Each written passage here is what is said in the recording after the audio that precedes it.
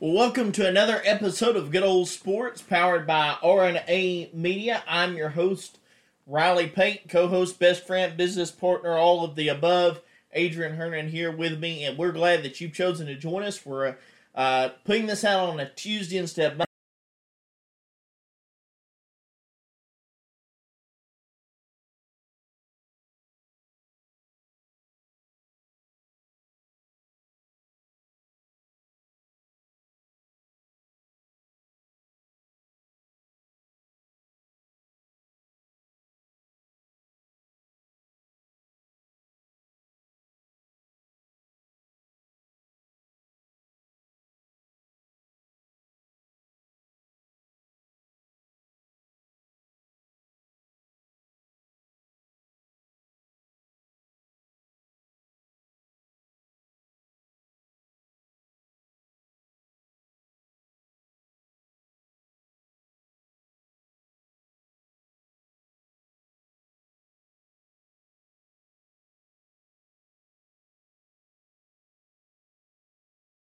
47 points. I think he had a triple-double for the Lakers. He had another one last night.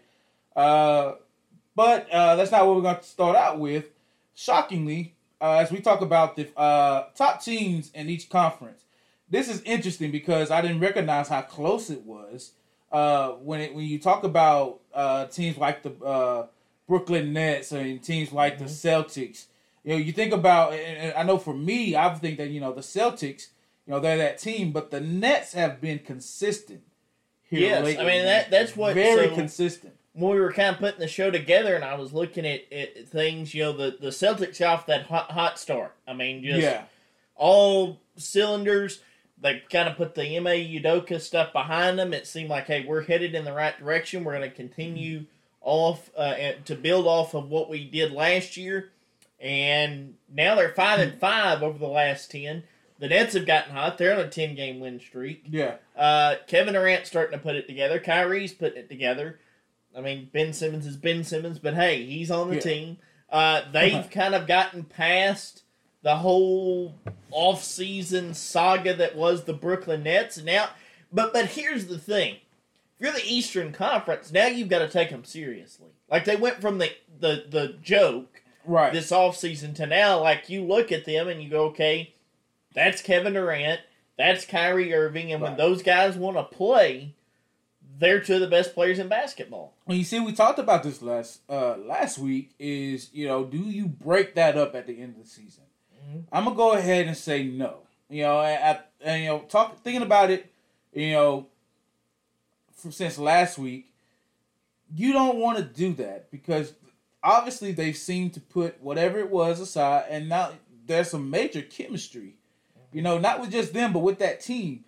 You don't want to put anything to a halt, or you don't want to destroy something that's not necessarily messed up.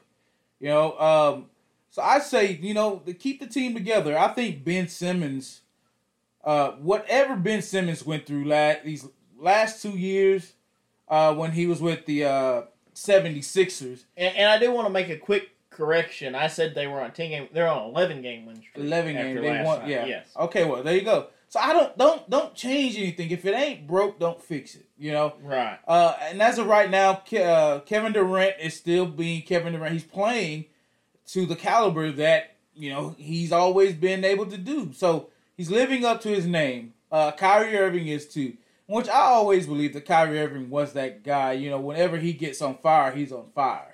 And so you put him with Kevin Durant, that's a good duo. I don't know if it will ever happen. But, I mean, it could, maybe.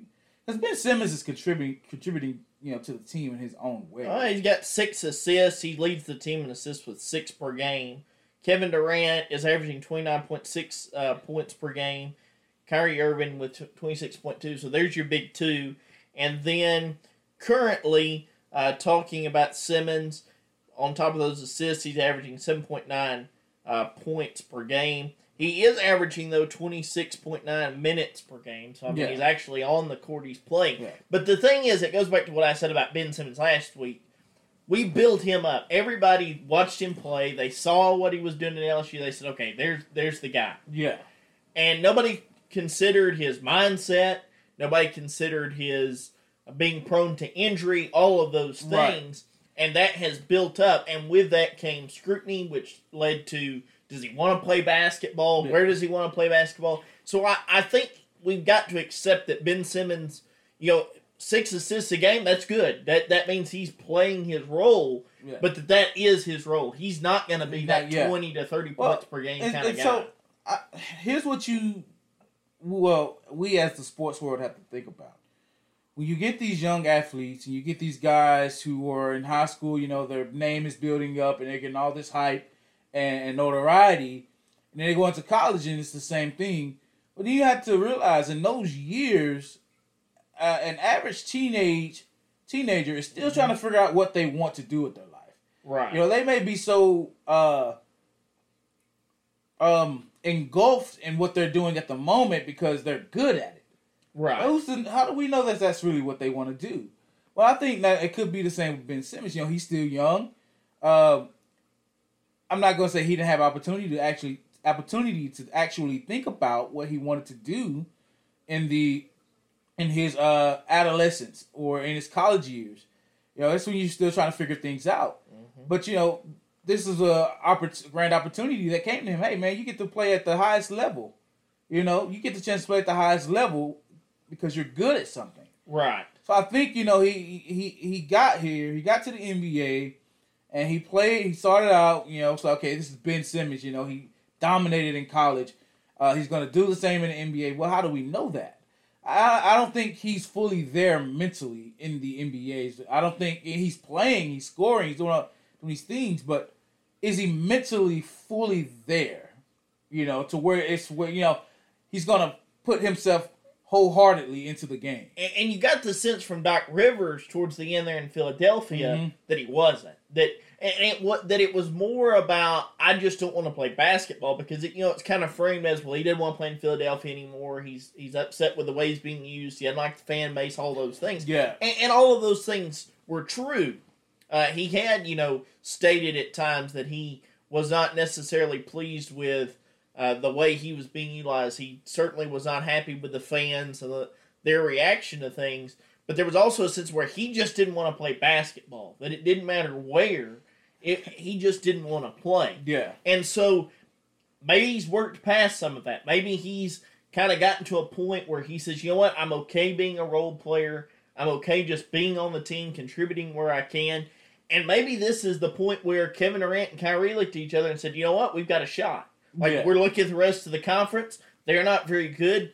We can chase Boston, and maybe we can beat them in a 5-game, 7-game series, and steal a game on the road. So they're looking at going, hey, let's put everything aside. Let's go play basketball. And then you have that question of, okay, if they pull this off, if they make the playoffs, they continue playing at this level, because we're past Christmas Day, so you're in that point in the NBA season where everything really matters. This is the final stretch. It's the home stretch right here. And so you're looking at it and you're going, okay, if they pull this off, maybe they win the first playoff series, maybe they make it to the conference finals, all the above. Do they look around and go, hey, it's not so bad? Maybe the Kyrie wanting to go to LA talks, calms down. It was a question of who's going to take Kevin Durant and that contract anyways. He may look at that and go, hey, I got what I wanted. We got our coach. Yeah. Where do you go? And if you're Brooklyn, you got to keep who you got in place, I would think. I mean, you don't want to move on. You're right there, because, if they do look around and say, okay, it's not that bad, I'm going to stay. Kevin Durant decides to finish out that contract there in Brooklyn, as well as Kyrie. You look at it, and then you can go get pieces in free agency or in the draft. Yes. To build that team. Finish building it up. And then who's to say, if they don't make it to the conference finals this year, or if they do and they may lose out and then they win, or they may lose out in the finals, whatever may happen, they can look back, they say, okay, we got ourselves a team. We made it this far. Mm-hmm. We can go ahead and go on to win it next year. Right. Because, I mean, if you give and take, add and subtract some pieces, I think the Brooklyn Nets have a legit shot of making it to the finals. Looking at it now, because a couple of weeks ago we were talking about it being the 76ers. Yeah. Boston and the 76ers. Well, now Brooklyn's in the talk. Now Brooklyn has joined the group chat. Who out of those top three has what it takes? If Boston is on a 5-5 streak as of right now, out of the 10, who's going to fill that number one slot? Who's going to fill it? Well, and the other thing with Brooklyn that I do want to touch on while we're talking about them is, everybody was kind of up in arms when they gave the head coaching job to Jacques Vaughn. And not only did they give him the job for this year, but they went ahead and gave him a contract to cover 2023-2024 season too. And I'm looking at him going, okay, Jacques Vaughn's not been a head coach. What are we doing here? Why? Not that he's a bad coach. I'm not, good basketball mind, but what's the deal? And the talk, it was a done deal. Udoka to Brooklyn. Yeah. Boston's going to cut him loose, not even make you trade for him. But that is a move that seems to be working for Brooklyn. And I think here was the thought process looking back now. It's easy to say looking back now maybe what the thought process was. That Jacques Vaughn's kind of a calming presence here. He was already in the organization. We just promote him. We go ahead and tell him, listen, we're going to give you another year's contract. You're not, a lame duck coach. See what you can do. Whereas if you bring in Udoka, you're looking at more controversy on top of what was already going on. Right. And at the time, I was like everybody else, why are you doing this? I'm up in arms. Hey, you had your chance at a championship caliber basketball coach that for whatever reason Boston is done with. Go get him. Like, if you're going to move on from Steve Kerr, go get you an established championship caliber basketball coach. They chose not to, and it's paying off dividends. And I think it just goes back to sometimes it's not so much about how a coach handles the strategy, the X's and O's and all of that, but how does he run that locker room? What do they see? It's the atmosphere. And the people on the inside in Brooklyn looked at that. They said, we're going to cut bait with Steve Kerr for whatever reason, whether that be Kevin Durant, because I still don't buy that Kevin Durant didn't know that move was going on. Yeah. But whatever that reason was, we're going to cut bait there. But we don't think that Udoka bringing him in is going to be a good move for the organization in totality. I at this point, you've got to applaud Brooklyn for looking at the bigger picture. Right. Because if they make that decision in the heat of the moment, we may be talking about a completely different scenario. Who would have thought at the beginning of the year, even a month ago, that we would be talking about Brooklyn taking out Boston at this point, that they're a team that's very dangerous. A month ago we were on this show talking about Kyrie still wanting out and the possibility of Kevin Durant getting traded and all this, and now we're talking about they may be in the conference finals, when it's all said and done. So, hey, power to you. You've got it going, but you've got to look at it and say, is this sustainable? You've got to have a sit-down meeting with Kevin Durant and Kyrie and say, hey, is this something you're good with? Is this something you're comfortable moving forward on? And if so, we're going to go get the pieces. We're going to look at the draft. We're going to look in free agency. Have those type of conversations instead of, where's Kyrie going? How do we get rid of Durant's contract? And all those type things. Hey, power to Brooklyn. Yeah. Well, and think about it. You mentioned, the coach having a calming demeanor about himself. So, I say because you're right. It's not about the X's and O's. It's more about, can you keep us together as a team? What's the chemistry like off the court? Well, and I always talk about, the chemistry off the court is just as important, if not more important, than when it is on the court or on the field. Yeah. How you bond as a team and staff, that reflects how you will perform on the field or coach, when it's game time. And so you going back to the 2020, Lakers, you look at that team, it's a great team, had chemistry, great chemistry. But if you look at it, Frank Vogel, he was the calm type of laid-back, chill coach. The only thing what happened with him was the X's and O's. He didn't to an extent have that, quite figured out in the ending of his career. Yeah, his rotation in Los Angeles, his rotation was horrible. He didn't know how to fix it. And so, but he was that calm, chill, laid back coach. Who the guys at that point the Lakers needed that because you come off 2 bad seasons prior to that. With Luke Walton and Mike D'Antoni and Mike Brown and all these guys.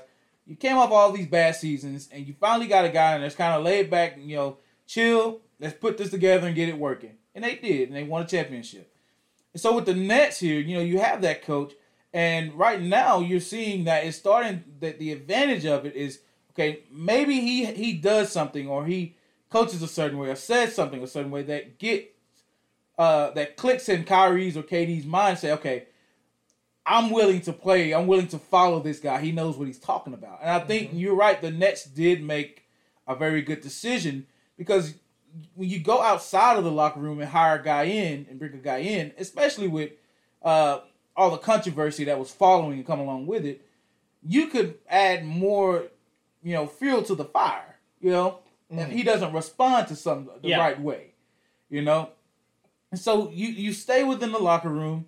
And you figure out, okay, this guy, he has what it takes. He's been here. The players know him. They have a relationship with him. They have chemistry with him. Let's just promote him. And they did a very good job looking at it now because I was just like you, what changed in their mind? Why did they just give up on that? Because it was there, it was happening, and then all of a sudden it wasn't. But I just say, for Brooklyn, stay on the roll, and if they stay on this roll, who knows? Because, heck, we didn't see this coming at the beginning of the season. We thought this is going to be a bust. Yeah. It's going to be a bad season for Brooklyn. But it's turning out the total opposite. And I mean, there's nothing wrong with that. That's actually good because, like I said last week, I want to see KD get 1 or 2 more, and I want to see Kyrie get another one. And right now they have the opportunity to do so as a team. Well, yeah, like I said, kudos to the Brooklyn front office, clearly knowing things that, hey, weren't necessarily public, what was going on in that locker room, and you got your team now in the position that everybody wanted when you made these moves. You brought these guys in to do exactly what they're doing in Kyrie and Kevin Durant, and then you look at the Western Conference. Now, the Western Conference is the one that is those standings look worse than a rush hour traffic jam in Los Angeles. Because listen to this top 5. You've got the Nuggets at 24-12, the Grizzlies at 23-13, the Pelicans at 23-14, the Mavs at 21-16, and the Clippers at 21-17. That's the top 4 right now in the Western Conference. Out of those 4 teams, nobody would have believed that the Nuggets and Grizzlies would be atop the Western Conference. The Nuggets, yes. The Grizzlies, no. But not at the number. I thought the Nuggets were a playoff team. Yeah. I wouldn't have put them in the top. The Nuggets, 2. Yeah, the Nuggets have been buoying, if that word is weird saying. But they've been kind of up and down for the last 2 years. You know, they've been a very good team with Jokic there. Yeah, Joker. And that's a solid guy. Yeah, I mean, he's averaging, or he's got 25.6 points per game. Averaging 25.6 a game. So, I mean, you with a player like that and the team built around him, see, that's the thing. With the Mavericks. And I've got some, I'm going to get to that in a minute, because I've got some stats I want to talk about with these top 2 teams, for sure, in the Grizzlies and the Nuggets, because those are the 2 that, you look at that, you go, what are they doing? So, you've got Joker with 25.6 a game. Averaging 25.6 a game. Jamal Murray's averaging 18 points per game. And then after that, you've got Aaron Gordon with 17.1 a game. Michael Porter Jr. with 16.7 a game. That's a team effort. Yeah. Everybody. You've got one guy above 20 points per game. Everybody else that's spreading the basketball, that's just playing team basketball. Then you go to the Grizzlies. All right, John Morant is 27.2 points per game, averaging 27.2.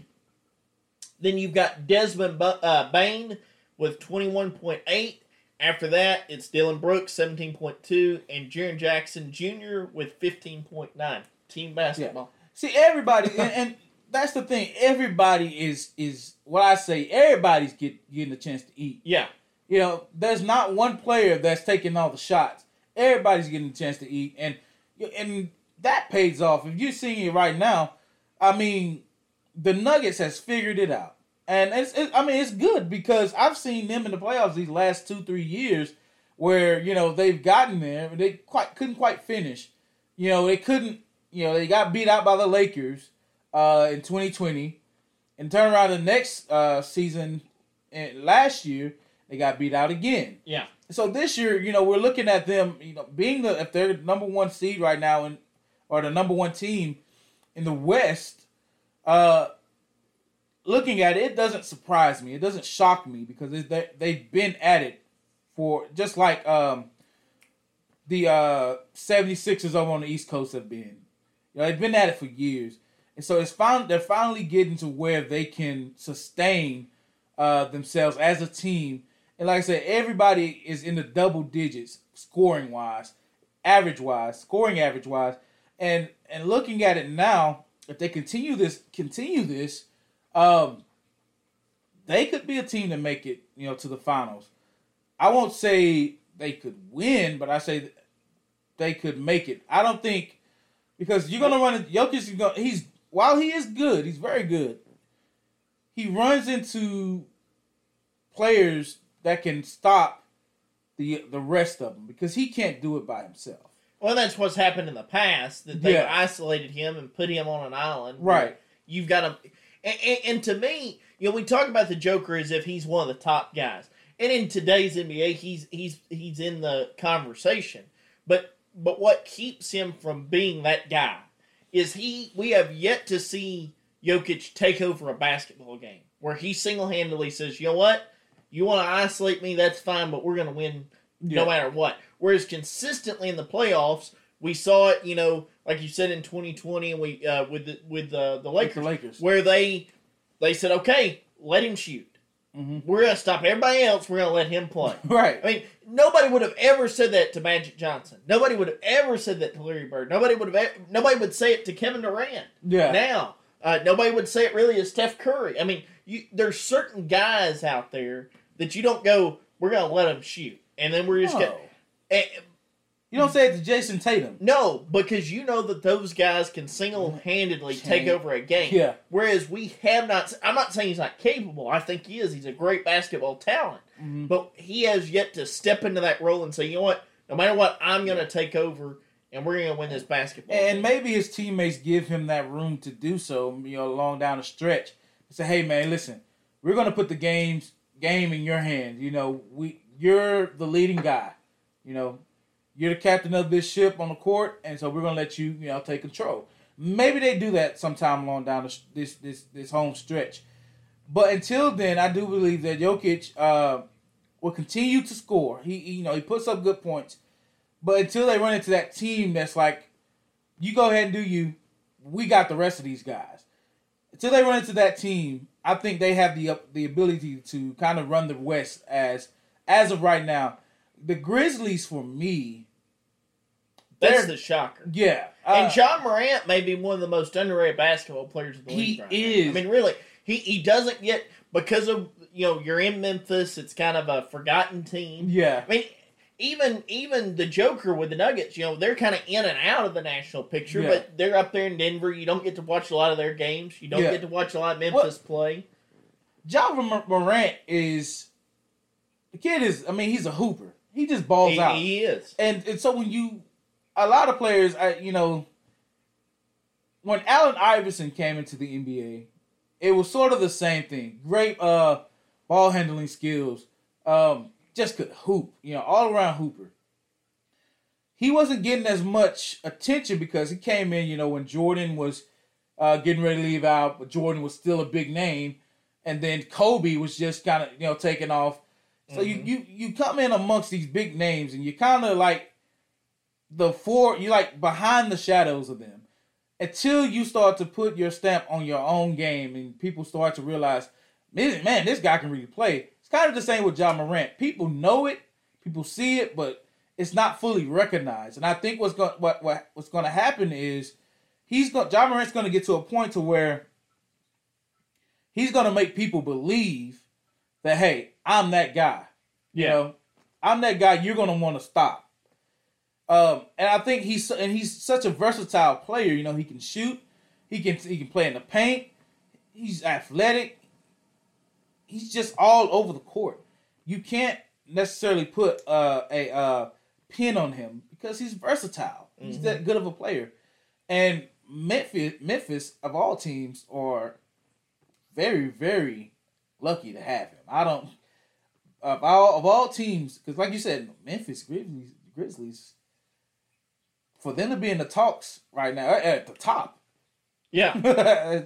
Nobody would have saw this. Didn't happen last year. Right. You know, or the year before. Now it's all of a sudden a thing. So and they're competing with the Golden State Warriors. They are. You know? So the championship. The Warriors are like the back burner right now out there. And, you know, and that's the thing that we've talked about endlessly on this show is the Warriors. That was a fluke. Like, that was their last hurrah. Yeah, they went ahead and just chugged one out this last time with that. Took advantage of the rest of the league. Yeah. But, I mean, the Warriors with Steph Curry, and I don't know how long. Steph may end his career there as a Warrior. Yeah. I don't see him going anywhere. But the Warriors with Steph is still a team to talk about because, you know, Steph Curry. But Steph Curry hasn't been on the decline, but he has had some injury issues here late, these last few seasons. And so you have to kind of pay attention to that with them. But yeah, for Memphis to be able to compete with them and stay in games, man, that says something. You know, that's big. That is. You know, they're the defending champs. But all of this really shows the shift that we're seeing in the NBA. Yeah. That the teams that over the last 5 years to a decade now that we've counted on, they're not there. They're not. You know, they're kind of in the periphery. You know, and they're going to be in the playoffs. But they're not at that top-end conversation. You know, Dallas has kind of been hanging around in that conversation. But this is the year that they're actually kind of in it. But for the most part, most of those teams that we've just become accustomed to hate, end of the year, here's the teams we're looking at, they're not really there outside of Milwaukee. You know, and so I think we're starting to see, and just in the statistics I read off to you, we're starting to see a shift in the NBA to more of a spread the ball out, let everybody get their touches. We're going to play an overall team game, you know, a basketball instead of just your one guy. And I think a lot of it goes back to people have been watching Denver for the last 2 or 3 years where they got one of the top end players and can't win. That when it comes down to it, you look at Houston for years with James Harden, can't win. And they're looking at this going, man, if you don't build a team, and this has been my gripe with Dallas, you know, and the Mavericks, at some point you've got to build a team because out of the teams that I read off to you that are in the top end of the playoff picture, you do have Luka Doncic now averaging 3 or 4 points a game compared to everybody else, but it's because he has to. It's not a good thing. He's got to do it. I seen a headline, you know, after we had discussed this last week. I seen a headline about Luka Doncic and how long will he last? Can he last doing this by himself? Because you know he's had a big week. He has. Last week he has a big week. He's had a big week scoring wise. You know, pretty much doing it. His point. Yeah, pretty much doing it by himself. I mean the 9-point get back in the final seconds of the game. And then leading them to a win in overtime, that's big, man. Yeah. You know, and then scoring, 51 on Spurs when Popovich said, we're going to hold him below 50. He went above 50. Yeah. And, and that's one of the better defensive-minded basketball coaches out there. And he's a special talent, but he's being wasted. Like, we're going to look back, and we're going to say the best years of Luka Doncic's career were wasted. Because they didn't, and I'm just the question with Dallas's front office or anybody in charge, Mark Cuban, whoever. What are you doing, man? You have a championship caliber player. Put a good coach. Put a team around him and go win. And instead, you've traded pieces time after time after time. Yes, and then the question comes up is, well, who won that trade? surely not the Mavericks. No, because you look at their returns, it's not like those guys are stepping up and filling the gap. Like, it's just not happening. You trade Seth Curry, Porzingis, and the Porzingis deal really didn't make sense to me. Yeah, like, he kind of helped offset some things with Luka. He was a presence on the court that had to be respected, and you trade him off. Yeah, and he was your big guy, and then you have Seth Curry on your wing, your shooter. Yeah, those are three. That's the three guys, but that does numbers and wonders for your team just to have their presence on that court. Right, because now the defenses have to respect them. Right. Right now, the defense doesn't have to respect anybody but Luka. Let's go after Luka. If I'm whoever, I'm saying, okay, we're going to trap Luka at the top of the key, and we're going to make him pass the ball around. Yeah. Like, we're going to let the other jokers shoot and see what happens and take our chances, and more often than not, you're going to win those basketball games against Dallas. I mean, they just don't have the team around them. Yeah. So a lot as we move down into the stretch time of the NBA, where for really the first time in a while, it's really interesting. Like, the regular season has some interest to it. It's not just, okay, let's get to the playoffs and let these 4, 5, 6 teams duke it out. It's, hey, we've got some competitions going on within the conference. Yeah. And really and truly, that's what's good for the NBA. Right. Like, the fact that the super teams didn't work is good for the NBA. Yeah. That it wasn't a sustainable model. That was good for the NBA. Yeah. Well, see, I said something like that a couple of days ago where I said you build these super teams and they only last for a minimum of 3 to 5 years. Yeah. That's it. I mean, you look at Miami. Between 3 to 5 years with LeBron, Dwayne Wade, Chris Bosh. 3 to 5 years, they got 2 championships out of it, but 3 to 5 years. Look at the Warriors. 5 years at the most. Yeah. I mean, and that wasn't necessarily a super team. They just got good players. But you look at teams like that, and you see where they were at their peak. Now they're declining. They're coming back to earth, down to earth. From where they started.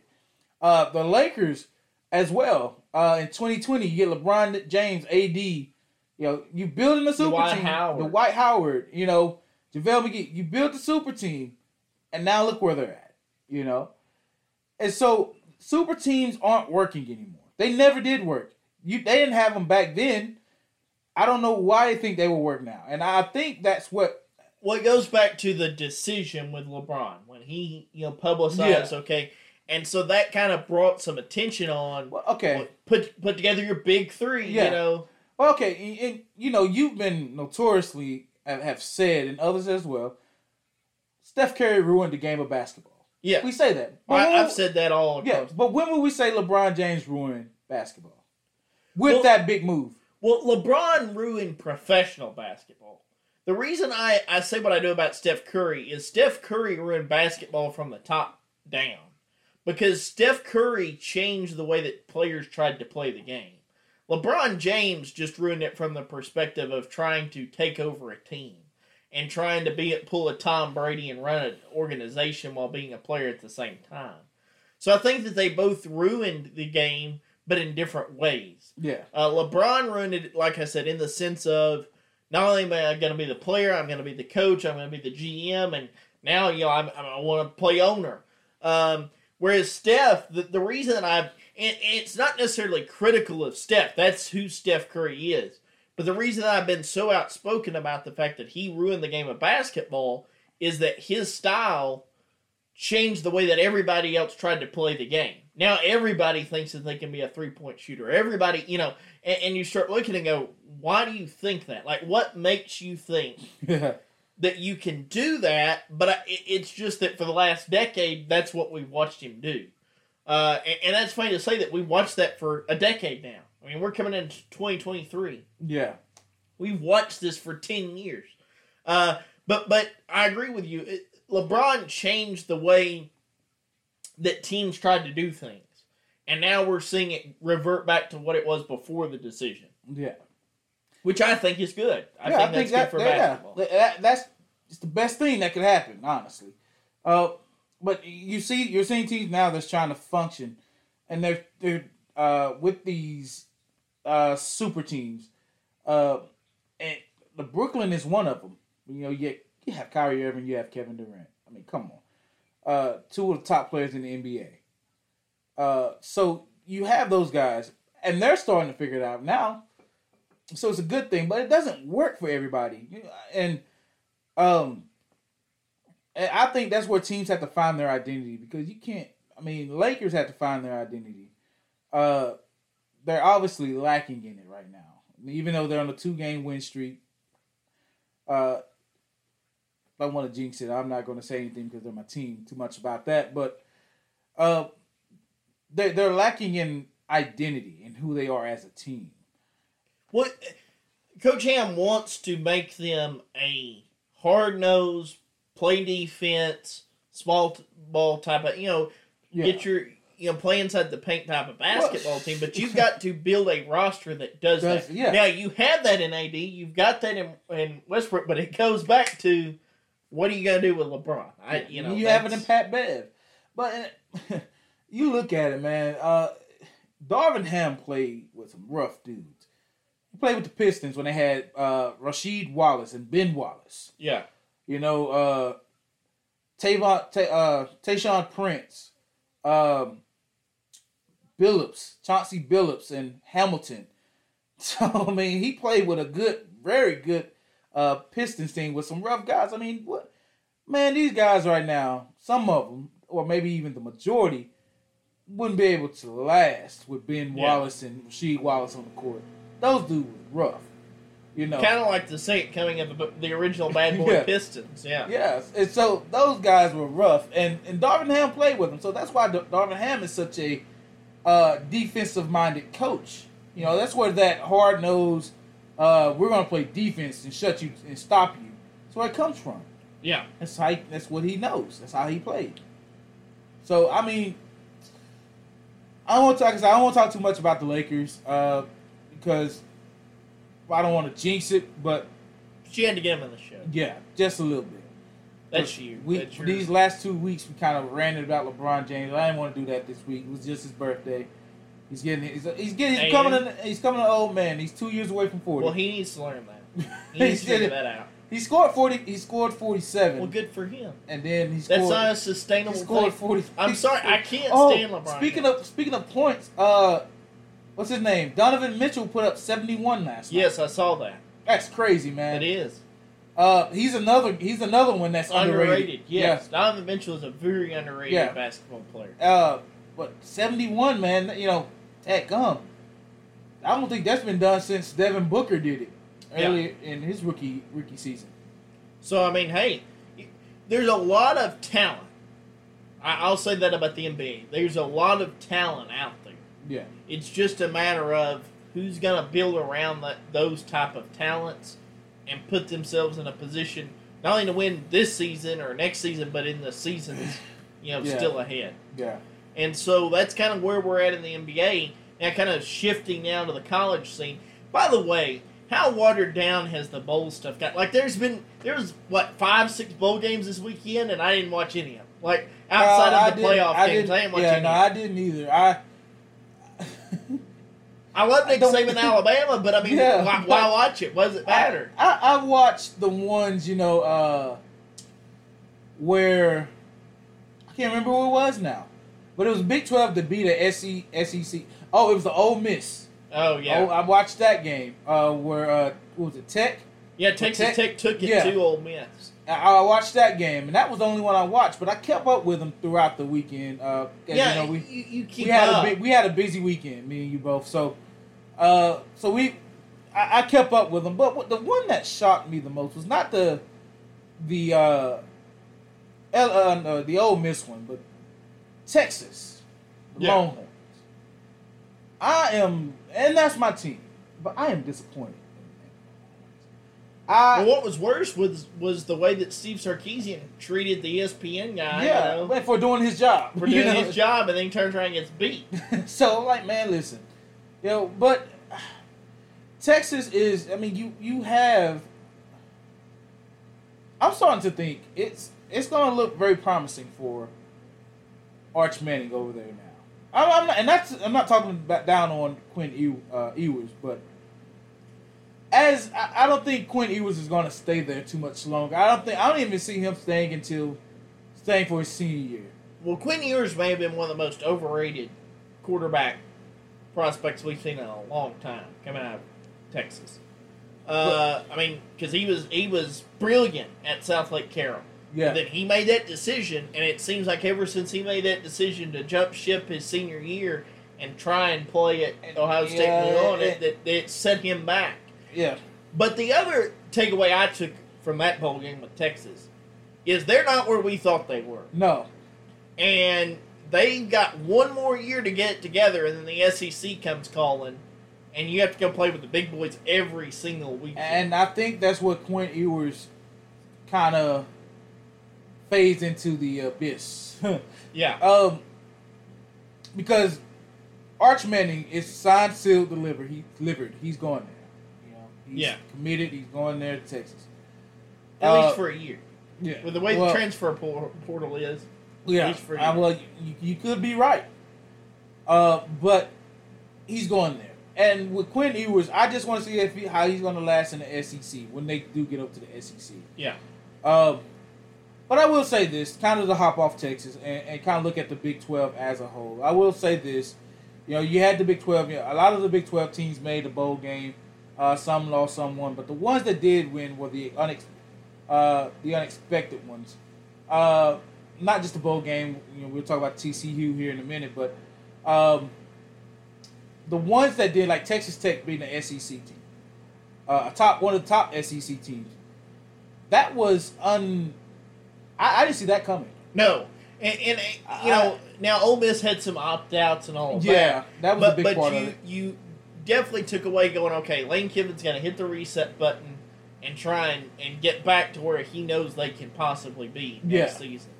But, hey, props to Texas Tech. They played some tough teams very close. They won some games. Against TCU, but this is why I say you can't underestimate the Big 12 teams. And when I say Big 12, let me just kind of clarify what teams I'm talking about.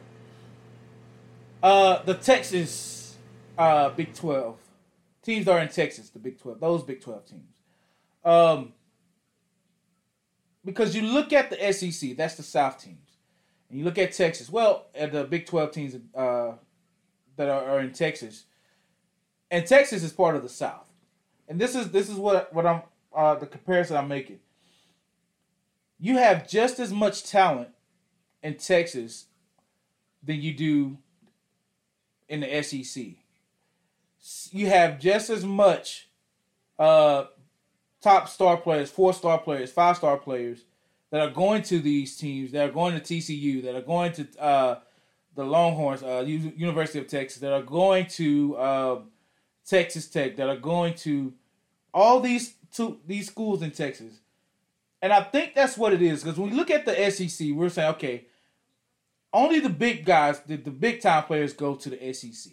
Like Alabama or Tennessee or Georgia, LSU. Only they go there. But no, that's not true.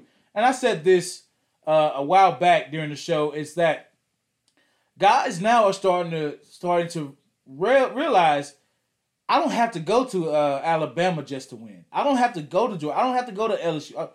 I can go here and still be just as good and just as productive as if I were to go there and may not get a chance to start amongst everybody else that's there.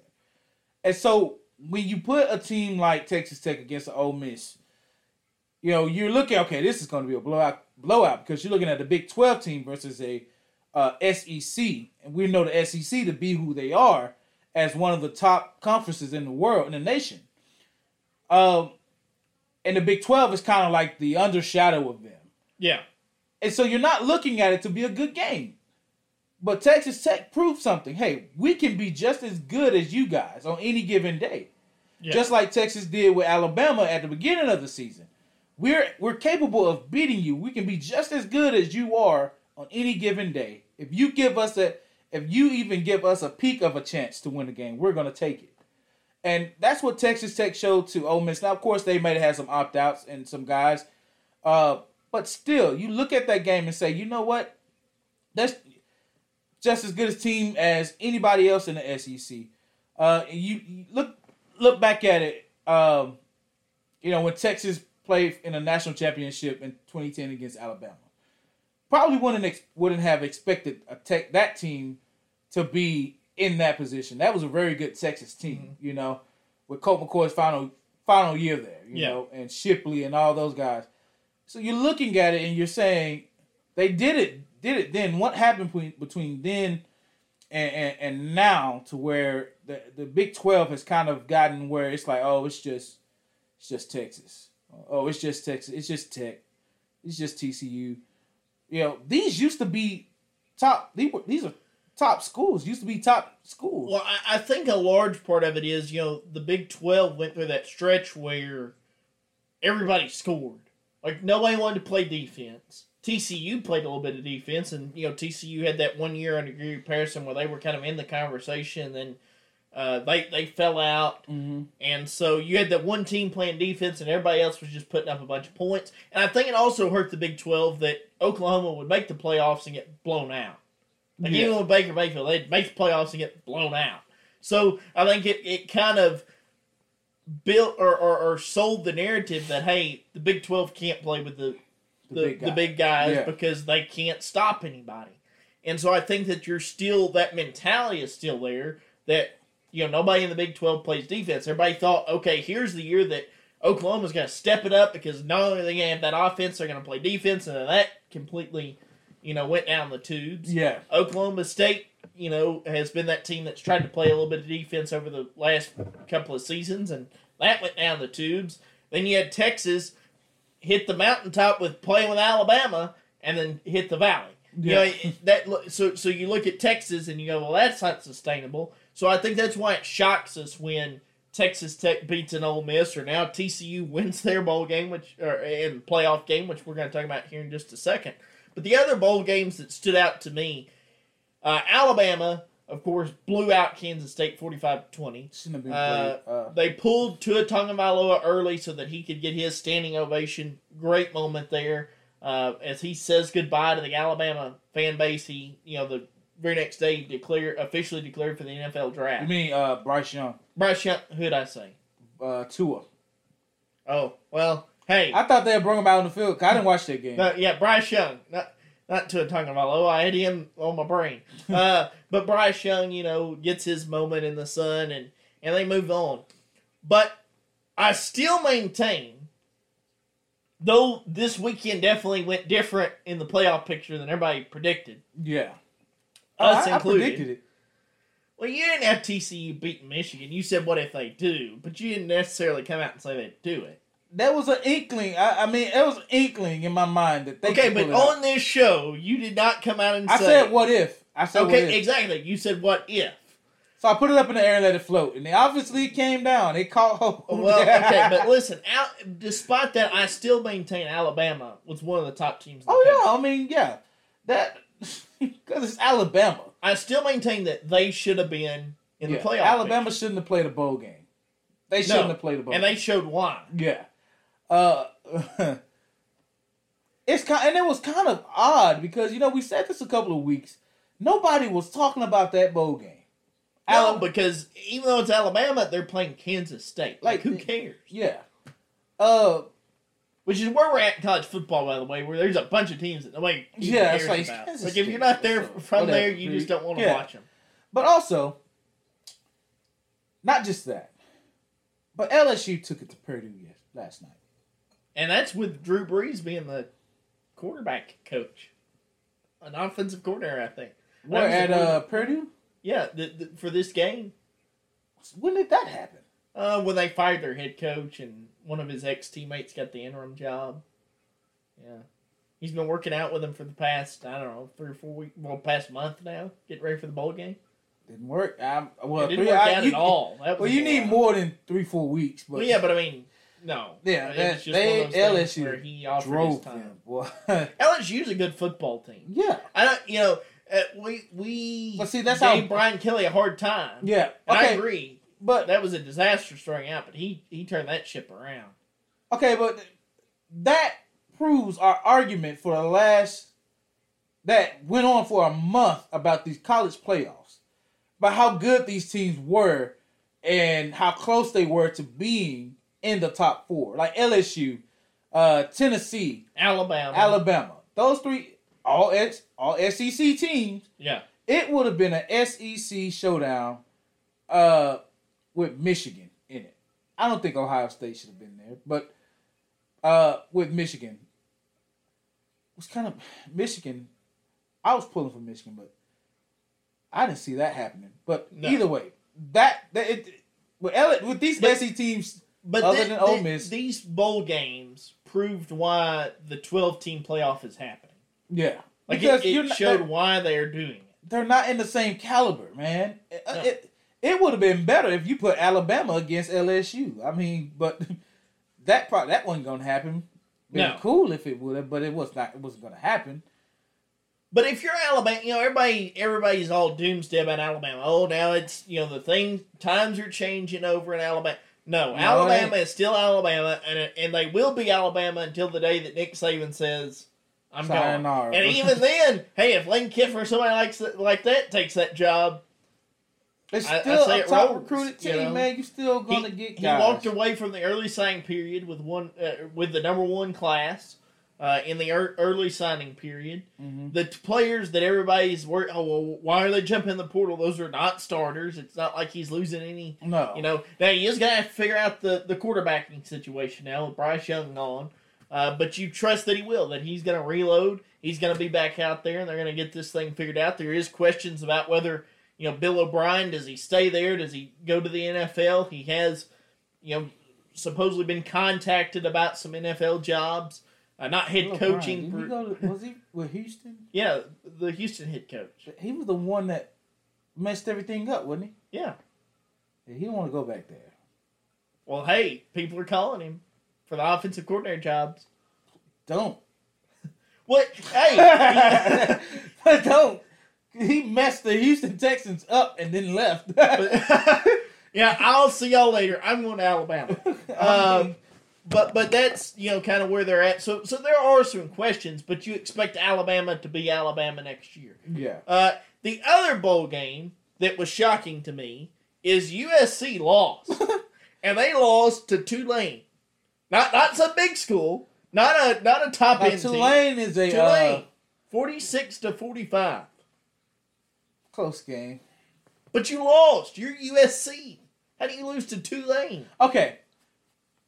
Does that take away from the type of season that Lincoln Riley had?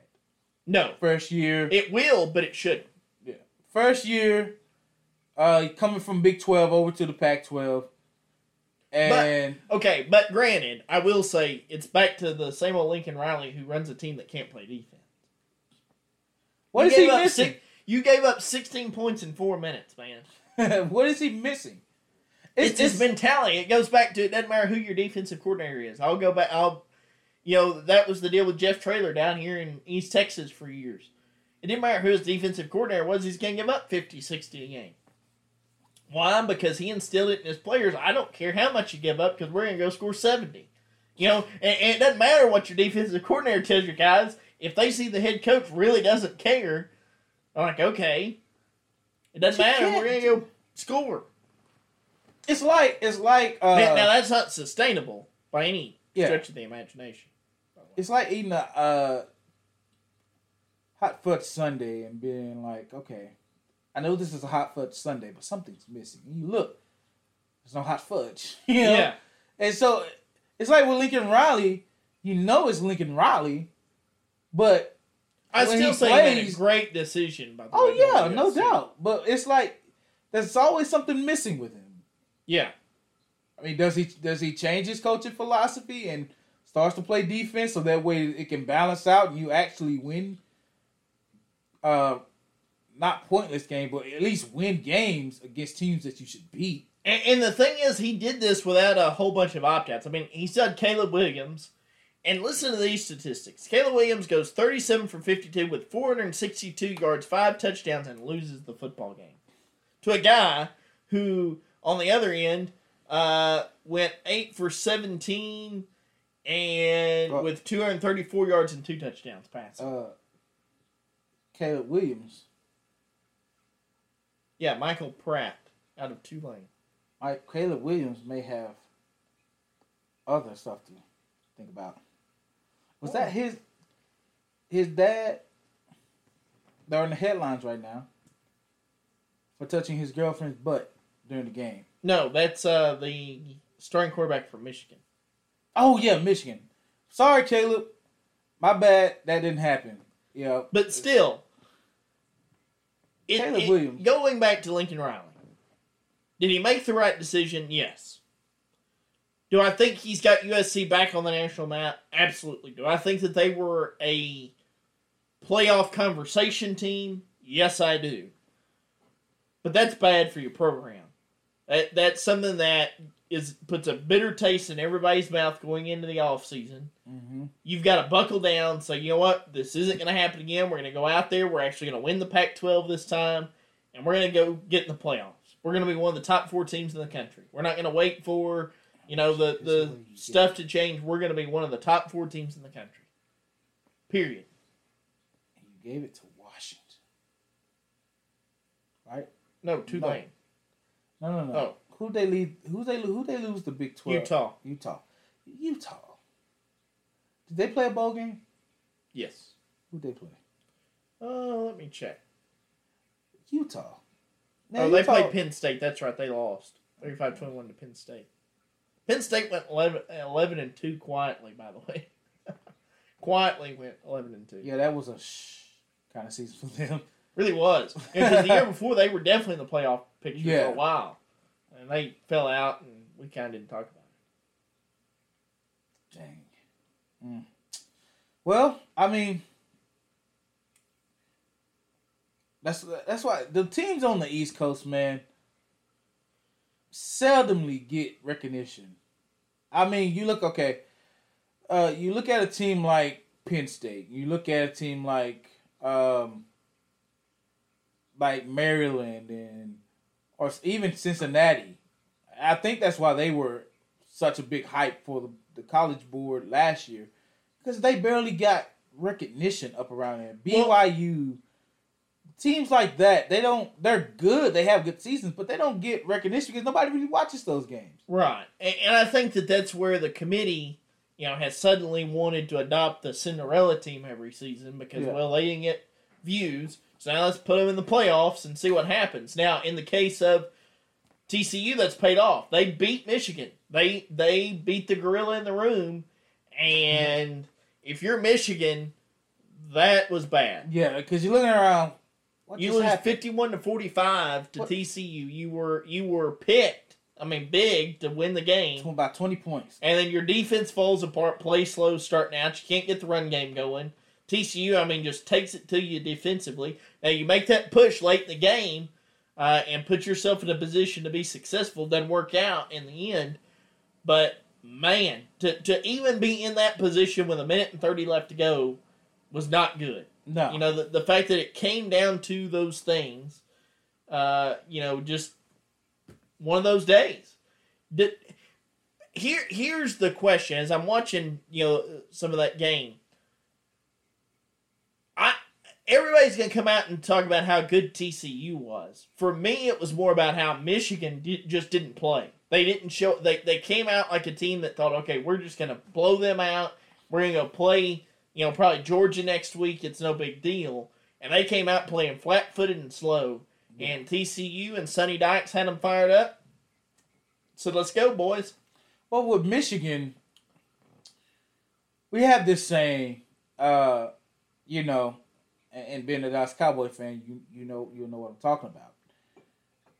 When you start slow, it's usually either a bad ending outcome for the game overall, or it's going to be a down-to-the-wire type of game. And that's what it was for Michigan.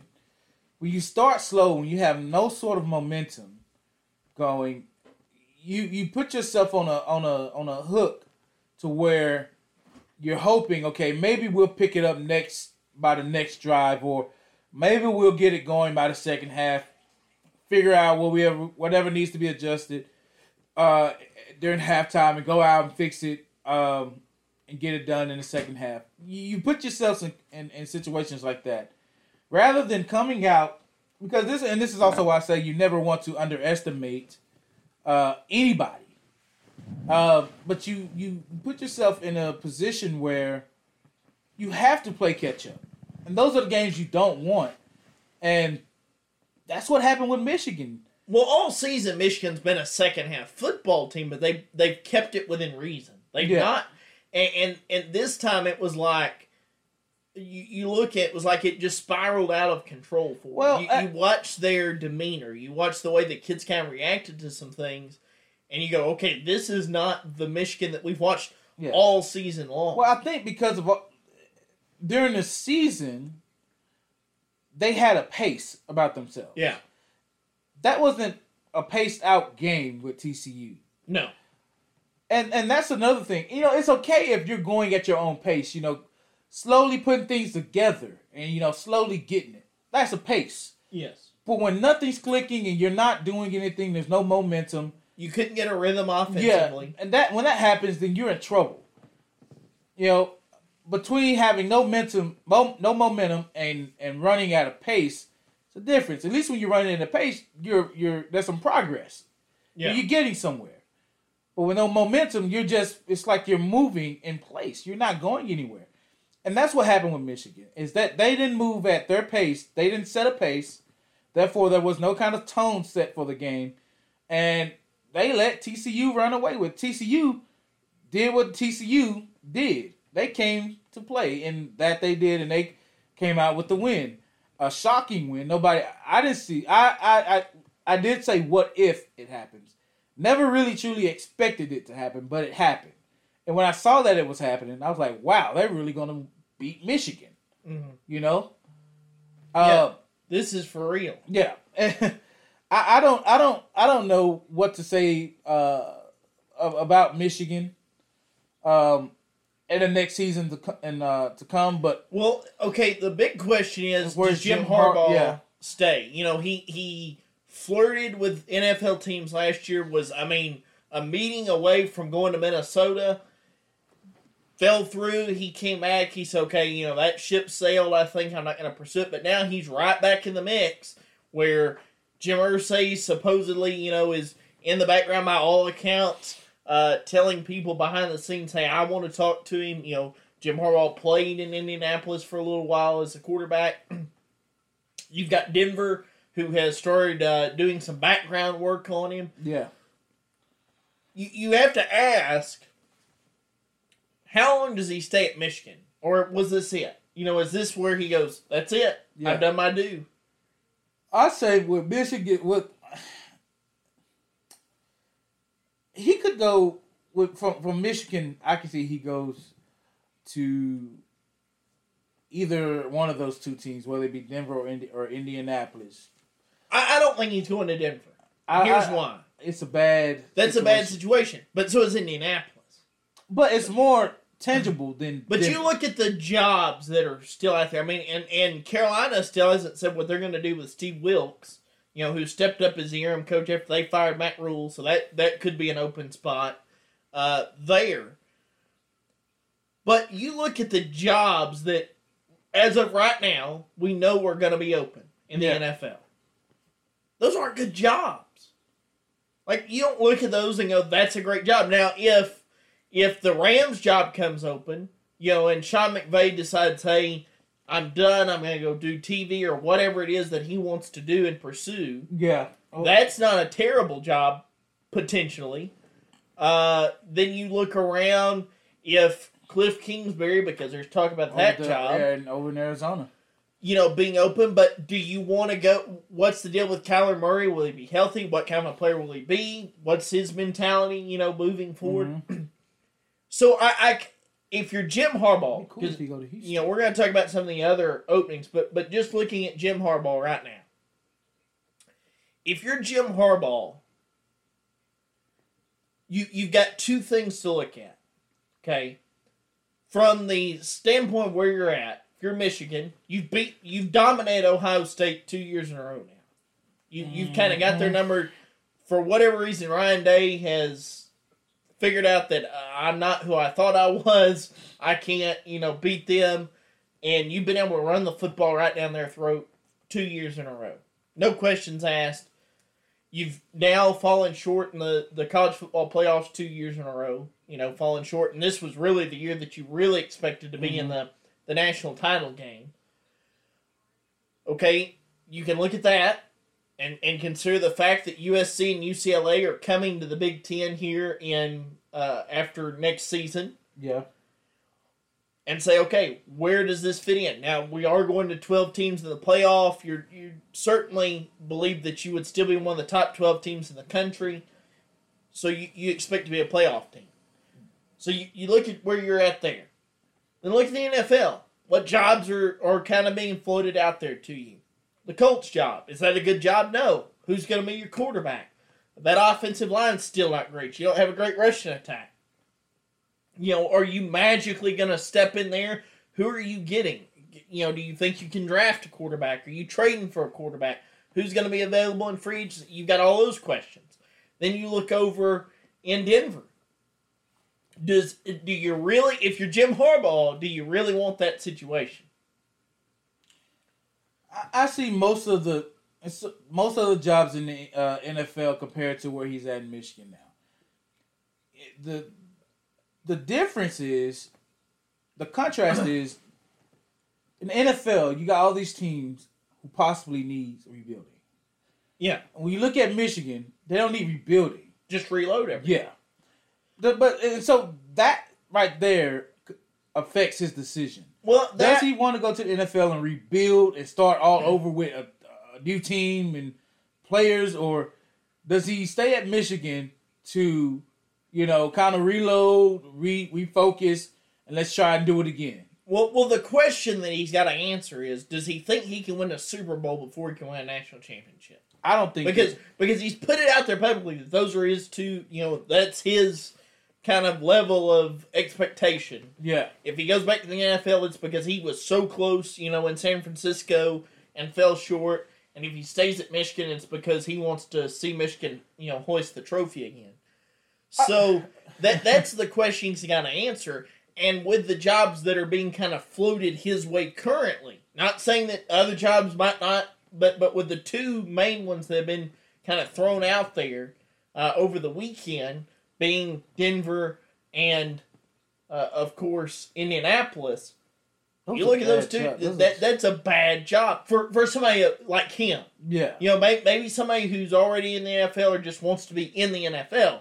But we're talking about a guy who could stay and be very successful in the college ranks. Super Bowl caliber coach. And so where do you fit in? But I think that's the big question for Michigan is, does Jim Harbaugh stay? And if he doesn't, who takes that job? What identity are you going with? I'm going to throw this out there, because I just like kind of throwing things out there here of late. I'm going to throw this out here. Sean McVay, decides to leave. I say he could possibly go back to Cali.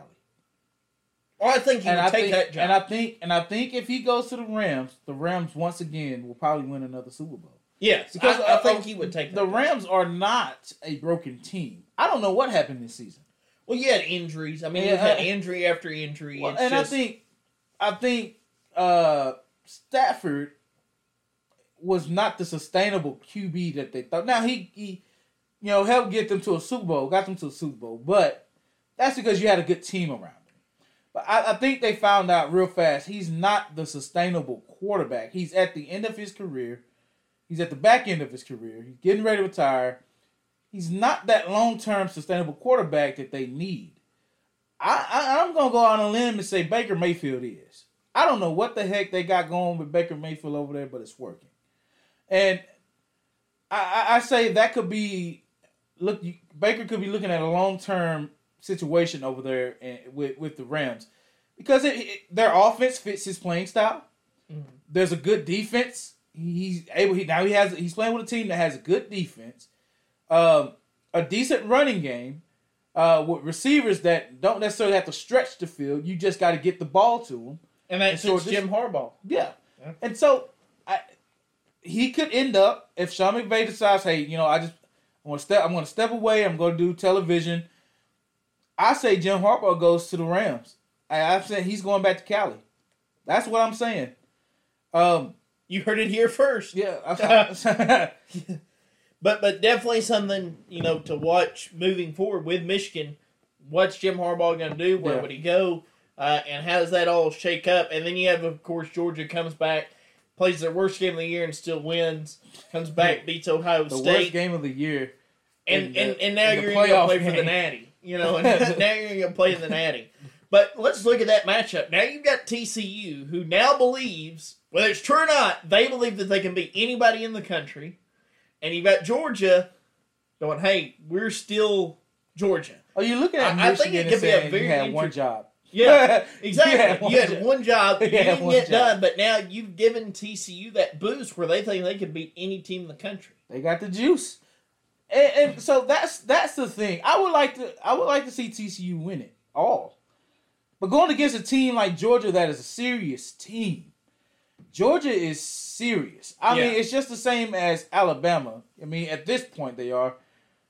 They're a serious team. Well, they've got a Nick Saban disciple over there. Yeah, so Kirby Smart, I mean, yes, they're a serious team. And so, but TCU got the juice right now. They got that extra boost from this win. They just beat they Michigan. did, And so, maybe, but to talk about that game with Georgia, but I don't want to talk about Georgia. I want to talk about Ohio State. I don't think Ohio State should have been in there, but they did prove that they were able to hang with Georgia, or as a top school like that. Yeah. I think of course Marvin Harrison Jr. got taken out of the game early with a head injury, a concussion. That hurt their offense a lot too because he was one of their top. He was their top guy on the field, and then he gets taken out of the game, so that affected their offense. And then at the end, you miss the field goal by 30. I mean, just wide left. He was nowhere near close. 30, 30. It was not close at all. No, and so it's like, how does that happen? You're this close. You're literally staring down a win in your face. Yeah. And then the kick pulling goes, the rabbit out of your hat. Yeah. You backed into the playoff. Yeah. And now you're going to go play for a national championship. And your kicker kicks it wide left, nowhere near the goalpost. So looking at Ohio State, they got to that point. They once again, just like Michigan, but that the playoff committee exhaled when that happened because here's why. Here's why I say that. Ohio State backed into the playoff. There was controversy about whether or not they should have even been there. They had already been blown out by Michigan. There was a large sector of people pushing for Alabama in that 4 spot. So it would have been one of the least nationally watched national championship games because it would have been a regional game at that point. Yeah. Between Ohio State and TCU. Now you've got nationalized because it's still Georgia. It's still the SEC. Now you've got everybody in the country paying attention. And you're going to get people who just want to see TCU play. That, hey, they pulled one out against Michigan. They've got some confidence. Let's see if they can continue this. I don't think they can, but we'll see. But that this matchup is better than the alternative. Right. That they did not want Ohio State and TCU. They're like, listen, we were generous, we let y'all in, and now you're going to do this? This isn't good. But this, you're right. It probably is exhale. This was almost a disaster, bro. Because if it would have been, say, Michigan and Ohio State, or TCU, you're talking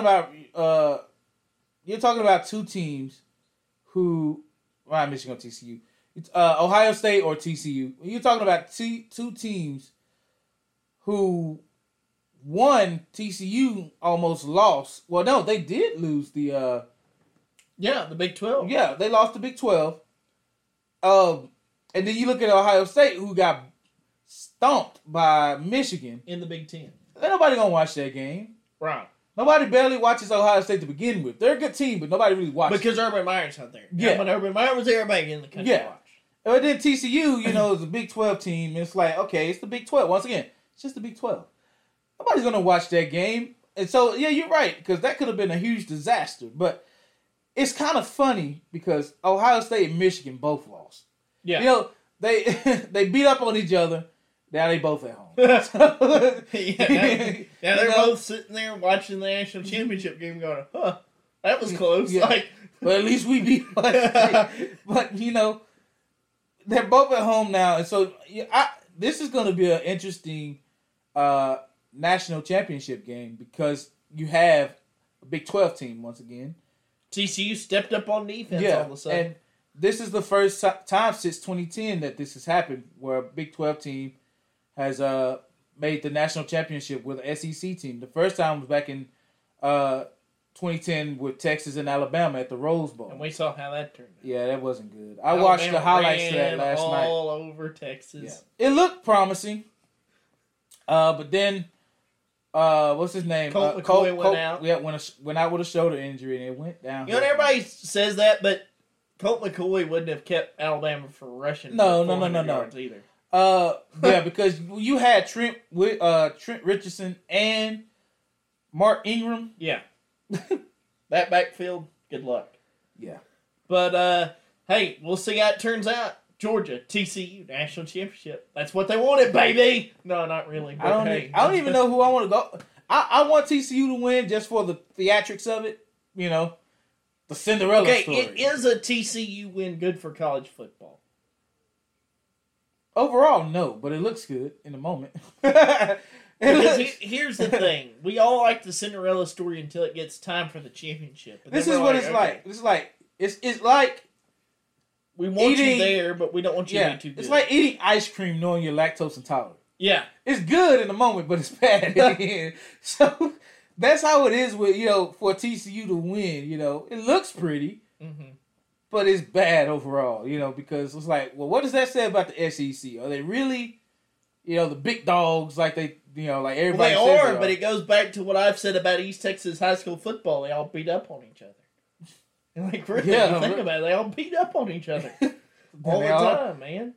Everybody's battered and bruised.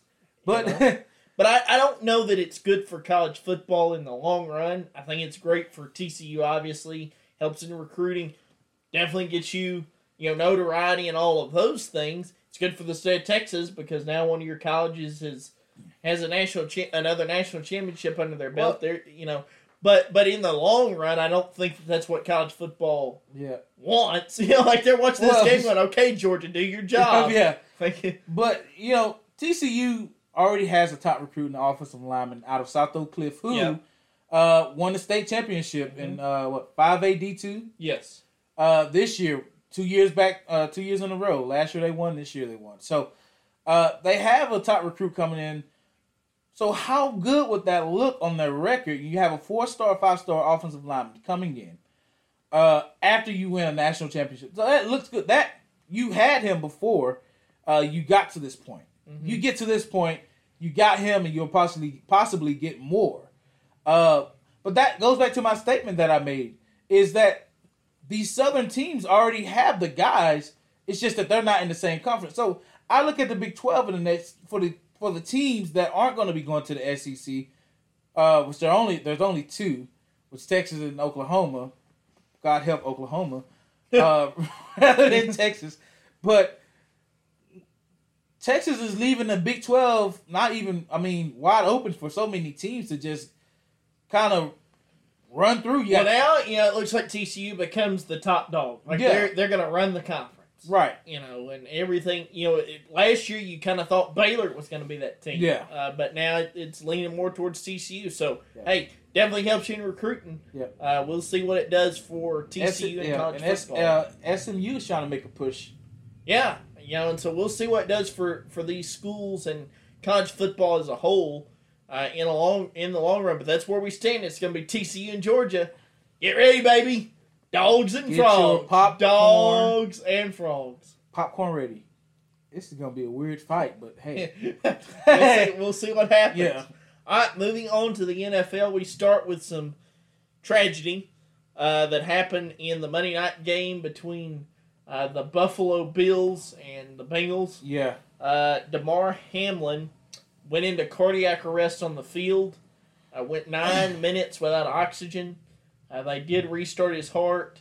Got him in an ambulance. He's listed in critical condition as of this moment in the hospital. Prayers for him, certainly. Yeah. A couple of things.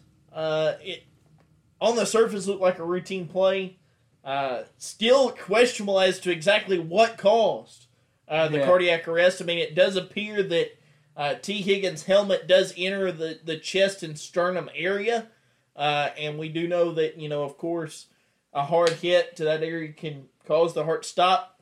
So that's still a possibility. They're just not answers. You know, a lot of speculation, no real answers as to what caused it. But no matter what, that was certainly a shocking thing. You don't watch a football game. You watch a football game and consider the fact you could see a broken bone, you could see a concussion, you could see all those things. You never watch a football game thinking, I could watch somebody die. On the field. And that's exactly what we saw. And that was clearly shook everybody in the stadium, shook every player on the field. And even those watching you, man. Yes. I just... because I remember, because I was, at this point, I was fixing supper, or finishing, rather. Or maybe fixing supper, and I didn't see it. I wasn't paying attention to the game. It was on the game. I wasn't paying attention. At the time, I got back to the TV and, said, this is when they were going in and out, still had him on the field. And said, then he got to the part where they said he was administered CPR. I'm like, okay, dang, this was serious. Because I thought, okay, maybe it's a, neck injury. They're going to call him. But they said CPR. I'm like, okay, this is serious. Mm-hmm. And it's just like everybody else, the broadcasters was, saying, like Buck and Ryan Clark, was talking about, their experiences when they played. You mean Troy Aikman and Ryan Clark? Ryan, yeah. But they were saying, during the game, you would expect, you've seen concussions, you've seen guys get knocked out, broken bones and all this stuff. Never had the NFL seen someone die on the field, administered CPR. And that's serious. I think I've seen that once while watching football, and that was some years ago when a Tulane player, similar neck injury, it was a neck injury. They had to administer CPR on the field to him, and he's alive. He's in a wheelchair for the rest of his life, but. Never have I seen that in college, but never have I seen it in the NFL. Mm-hmm. Not to this as serious, because we seen this guy after the tackle get up, look fine, and then just go back down and then get back up again. And so when you see that stuff like that happen, so many questions go through your head, as to what could have happened, what went wrong. Because like you said, it looked like a routine tackle. There was nothing brutal about it per se. But I say that, a C1 and C2 injury, is one of the most fatal injuries, to the neck area that could cause cardiac arrest. And so I say that possibly could have happened. That didn't look like any kind of violent movement to his head, during the tackle, but it's by impact. It depends on how, because T. Higgins is a big guy compared to him. I mean, if you go back and you watch it, and at your own risk, you could see that how big of an impact that hit took on him, his body. But he got up like he was fine, so you wouldn't think anything of it until he went down again. Yeah. But that just happening, it's a tragic, scary moment, for national TV and for the fans that were there. His teammates and even his family that, were brought onto the field in the moment they was getting him into the ambulance. You never want to see something like that happen with a player. But, you go into this game of football with the expectation that something like that could happen. Though the chances are low, and you hope to never see it, it could happen. And you don't want it to see it happen. But I want to talk about there's controversy from former players and the NFL. After it happened, they suspended the game. Well, first they were going to give them 5 minutes to warm up and get the game back going, but nobody was moving from either side, from either team. Nobody was touching the field. Players were in shock. Nobody was touching the field, so they decided to suspend the game for however long. Players go to the locker room, get themselves back together. But after a while, they panned over to in front of the Bills locker room where they had, the coach was out front talking with the Bengals coach, and he said players were leaving, had already or out of their pads. And at that point, I was saying to myself, just cancel the game. Yeah. I don't think the NFL, it shouldn't. Now, I understand you had to make calls to New York. You had to get Roger Goodell on the phone and all that stuff to be sure of the condition of the player, of Damar Hamlin, see what his condition was, and go from there. But I was saying when it happened, when they brought up CPR, I canceled the game. At that point, because I knew those players weren't in no kind of mentality to take that field again after witnessing something like that. Well, and that kind of is, there was a couple things I wanted to touch on it from the NFL's perspective with this situation. Start there with the game. What do you do? As of right now, there's been no announcement about if they're going to pick this game up. It does have playoff seeding implications to it. Yeah. Division implications to it. All of those things. If you're going to get the game in, because Buffalo plays Sunday. Yeah. Buffalo plays Sunday. If you're going to play, you've got to play today. Right. And with no announcement, it's almost noon Central here.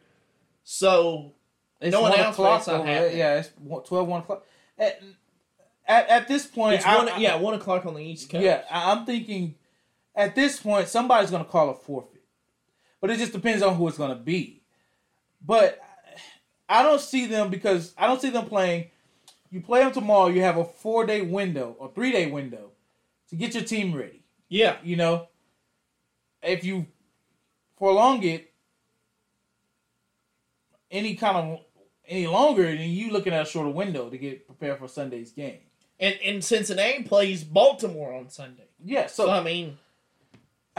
I'm seeing a possible someone's going to forfeit, and it may be the Bills. At this point, you risk that in knowing the condition of one of your guys. And here's the deal, because there's going to be a lot of people. What does it even matter? And I understand that. We talked about before the show that Skip Bayless took a lot of heat because people just read the periphery of what he was trying to say, which was that none of it matters because this is more important, and I agree with him. Yeah. But there was also another side of this that I brought up last night. Yes, that's tragedy. And that trumps everything that could happen on the field. That trumps anything as far as playoffs, wins, losses, all of that. Not demeaning that at all. But the NFL's a business. Yeah. And whether we like it or not, whether that's the way it was intended to be or not, that's what it's become. And from a business perspective, they've got to play this football game. You've got to get the game played, because to put everybody on an even playing field this weekend, as far as the playoffs are concerned, unless you're just going to say playoffs don't matter, Yeah. You've got to play the game. Or, as you've said, somebody's going to have to forfeit, and you're going to have to set the seeding, because now it affects who plays what going into this weekend and what players you would play, because if the division's still in play, then Cincinnati's going to do certain things. If they've got it cinched up, they're going to do other things.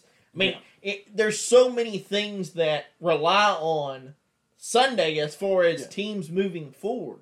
Well, and I know this is going to be brought up sometime, if not soon, then later. And it's a lot. It's a psychological situation to this too, it's because you will have those people, and totally understand. You will have those people who say the mental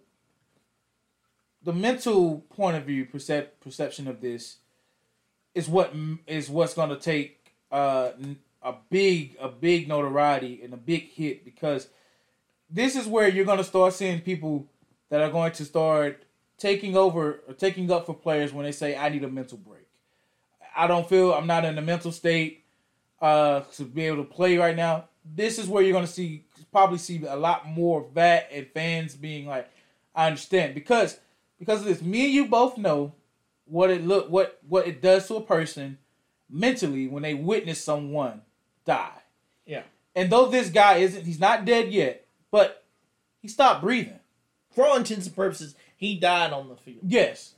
And his family saw that. His friends, one of his best friends on the team that he grew up with and went to college with and now plays with, saw his best friend take his last breath on that field. And his teammates saw this all playing out in front of them. Yeah. This is why I said they weren't in the mental state. Physically, they probably could have went out there and done it. Mentally, they weren't there. And that leads me to the next thing I wanted to say about how the NFL is going to handle this, not only for this game, but now, what are and we're going to have to wait and see. I don't think that there's going to be anything really brought up until after the season's over, after the Super Bowl's been played. But I do think that this is going to lead to larger conversations about the game of football. Mm-hmm. Most definitely. Because now it's gotten to a point to where a player has died on the field. And we've been saying it. And I think that this may have accelerated the timetable. I told you, 5 years. Within 5 years. You know, at least within 5 years. The game of football, as we know, it's not going to be around. We've seen this even, I'll bring it back to East Texas in high school football. We had a young man in Troop, Texas that suffered life-altering brain damage during a game. Suffered a stroke on the field. And last time I checked on him, a couple of days ago, he continues to have issues with that. He's in a rehab facility. He's been in and out of the hospital. Continues to suffer strokes and things like that. So we're starting to see this. And because of social media, because of the notoriety that all of this has picked up, I think if you're the NFL, there's going to have to be some serious conversations. What do you do? I mean, if you can only do so much as long as the game is played the way that it's been played for 100 years. If you want to continue to play that way, I'm fine with it. You know, I have no problem with it. I've said for years, as tragic as these things are, you sign up knowing you could get hurt. Yeah. You know, nobody expects to die, but hey, if you can get hurt, you can die from an injury. But if the overwhelming majority start to say, well, we're not going to think that way, we're going to quit playing the game, then I think you have to start having larger conversations. Yeah. Then I think you have to look at what changes need to be. And I'm going to bring this up because I brought it up earlier when we was talking about this as well. Do you remember that show that was on TV called, what was it, the Friday Night Tykes or something like that? Yeah. Remember there was a big controversy about how those kids were being taught to tackle. Yes. Helmet to helmet. This is what I want to bring up here. Because, you know, as I said before the show, me and my brother had this conversation before. And my brother played football all through school. Growing up, literally through high school. You know. So he knows about tackling forms and all this. I do as well because I was taught when I played. It's almost as if players don't know how to absorb hits. Mm-hmm. Growing up, we didn't have head injuries, concussion problems. Mm-hmm. We didn't have that. And we didn't have this kind of neck injuries. And I think teaching players how to tackle correctly starting at Little League level into high school plays a big part. Because now you're starting to see where more players now are starting to either jump at the ankles or helmet to helmet, lead with the crown of their head. And that's where these injuries are coming from.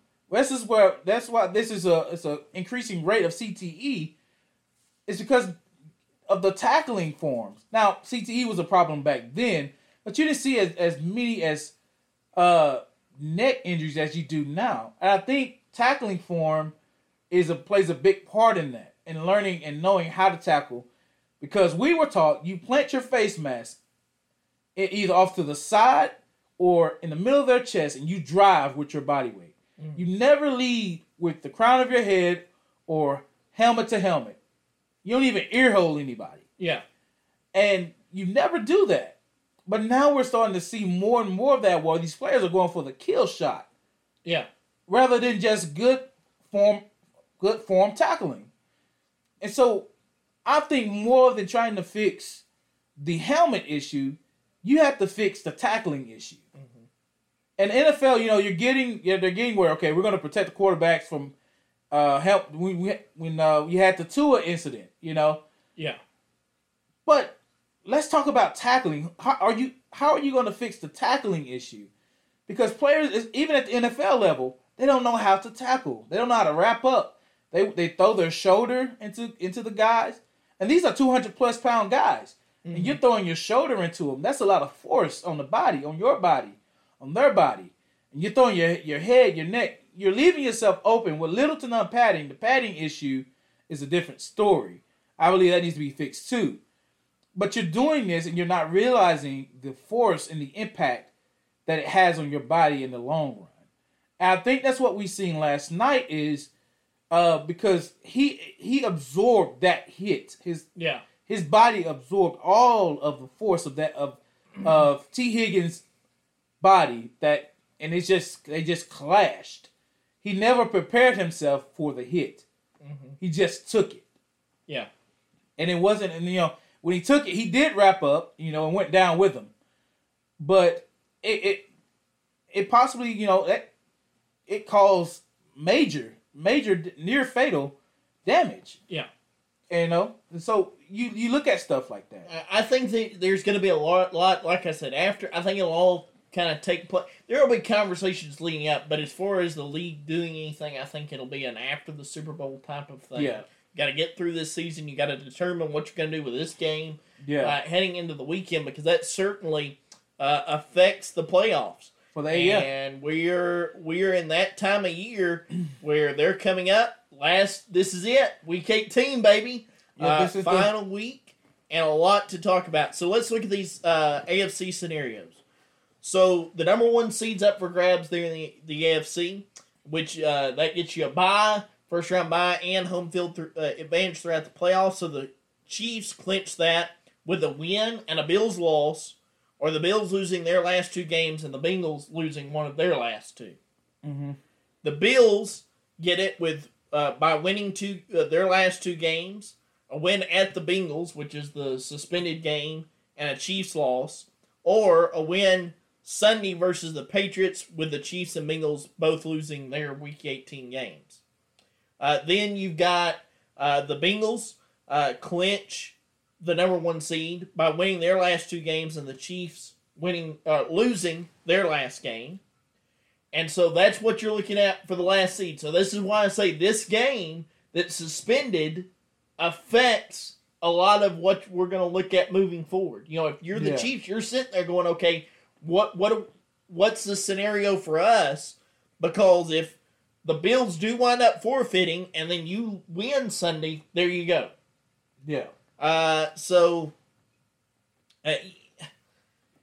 You've got to consider that, because that one seed, that's a big thing. Now, look, moving on to the other teams that are still in contention in the AFC as far as the playoff pictures go.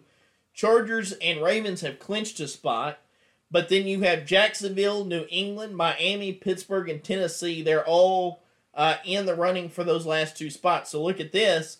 The AFC title, Jaguars could win the AFC South title with a win or a tie versus the Titans. The Titans could then, in turn, get it if they beat the Jags. Then you look at the Bengals. They clinched the AFC North tie with a win or tie versus Buffalo, or by beating Baltimore. So still up for grabs. Now, one of the last spots, the 7th seed, which is the wild card, the Patriots get with a win at Buffalo, or Miami losing against the Jets, and the Steelers losing against the Browns, and then the Jaguars winning against the Titans. It's like everybody decided to get good towards the end of the season. So that's a messy deal in New England. Then you've got the Dolphins can clinch that. Now, how far have the Dolphins fell? Fallen to have to try to clinch. And it looks like Tua's out for that ball game. Yeah, well, he should be out for the season. Yeah, I mean, it's looking like he's likely out for that game versus the Jets. But they can get in with a win over the Jets and the Patriots losing to Buffalo on Sunday.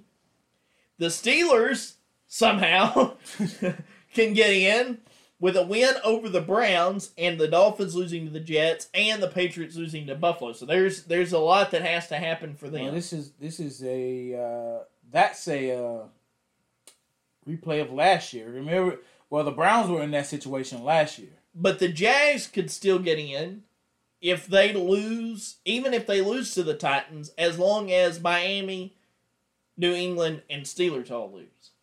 So they could still control their own destiny, or they could back their way in even with a loss. So the AFC is a mess. But this game, this is what I go back to, this game that's on hold affects all of that. Affects everything. Not only for the one spot, but now it affects how Buffalo's going to play on Sunday, who they're going to play, how they're going to play. There's a lot that hinges on Cincinnati. How would they play? How do they react if they're already in? I mean, so there's a lot that could affect that last spot, the last couple of spots there as well. Yeah. So you have to take all of that into consideration. Then you look at the NFC playoff picture. Okay? Listen to this. So look, playing for the number 1 seed, which is, again, a bye and home field advantage. You've got the Eagles can clinch that with a win or a tie versus the Giants, a Cowboys loss or a tie to the Commanders, and a 49ers loss to the Cardinals. The 49ers get the 1 seed as long as they beat Arizona and Philadelphia loses to New York. Now, the Cowboys are still in the run for that 1 seed as long as they beat the Commanders, the Eagles lose, and the 49ers either lose or tie versus Arizona. So the Cowboys are back in the conversation, and they're still in it for the division as long as the Eagles lose and the Cowboys win, and the Eagles can clinch the division with a win versus Giants or the Cowboys losing to Washington. That is an interesting scenario right there because I could easily see Philadelphia losing because there's still questions about whether or not Jalen Hurts is even going to play in that game. Yeah. So there's no commitment there from Nick Sirianni. You watch that offense without him in it, and that's not good. And when are we going to realize that we've got to diversify ourselves on offense instead of building around just the kind of quarterback we have? We've got to build around some other pieces. Because everything that Philadelphia does was dependent upon Jalen Hurts' ability to make things happen or to run the football. You don't have that with Gardner Minshew. He's proven time and time again he's not that guy. You're having to run some different things, and Philadelphia is certainly getting exposed for it. I think this, kind of throw this in there I think this hurts Lamar Jackson's, continuously hurts Lamar Jackson's chances of getting a contract. Yes. Because of the type of player that he is, and similar to the type of player that Jalen Hurts is, and Tua and all these guys. Kyler Murray, yeah. But other than that, yeah, you're right. The Eagles' offense without Jalen Hurts, we now know that he is the one that drives that offense, and controls it, and it moves by him. Even Brown, has done well. But when you're not able to give him the football consistently, he's not able to make plays. Right. But that and the NFC East is now turned into a big showdown. Here's what makes it even worse, or maybe even funnier, is I didn't know this until my brother brought it up, but those 4 teams will be playing each other. The Cowboys will be playing the Commanders. The Eagles will be playing the Giants Sunday. And here's the kicker: they're playing each other at the same time. The games start at the same time. Crazy part about that is it depends on where. Well, the East Coast is an hour ahead. Nope, they're playing in Washington, so they're playing at the same time. And nobody on that team would know if they're in, if they clinched, or anything until after the game. Because usually you have one team play earlier, the other one play later. Yeah, and those guys are able to watch that game and see the outcome. Yeah. But this time they're not going to be able to see the outcome because they're going to be in the game. So they won't know, okay, did we clinch the number 1 seed? Did we win the division or anything like that until after they get off the field. Well, this goes back to you've got to control what you can control. Yeah. Now, if you're Dallas and you're running the football and you're dominating, you're going to look up at the scoreboard and see that score. And maybe Philadelphia's down by a couple touchdowns, so you kind of get the idea that, hey, this game's in hand.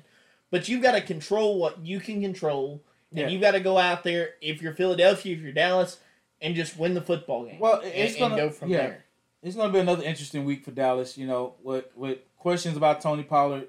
I don't think he's going to be playing this game either. I think they're going to rest him until playoffs. And then Van Der Esch is still out. They're resting him to playoffs. So then you have you're going with Zeke and Malik Davis again, and then you with Biotish out as well. Still not clear on his diagnosis. I mean, he knows a high ankle sprain. Mm-hmm. You don't know if he's going to play this game or they're just going to sit him until playoffs. And then Fournier, the backup center who was hurt earlier in the season, his 21-day window just started, and so you don't know.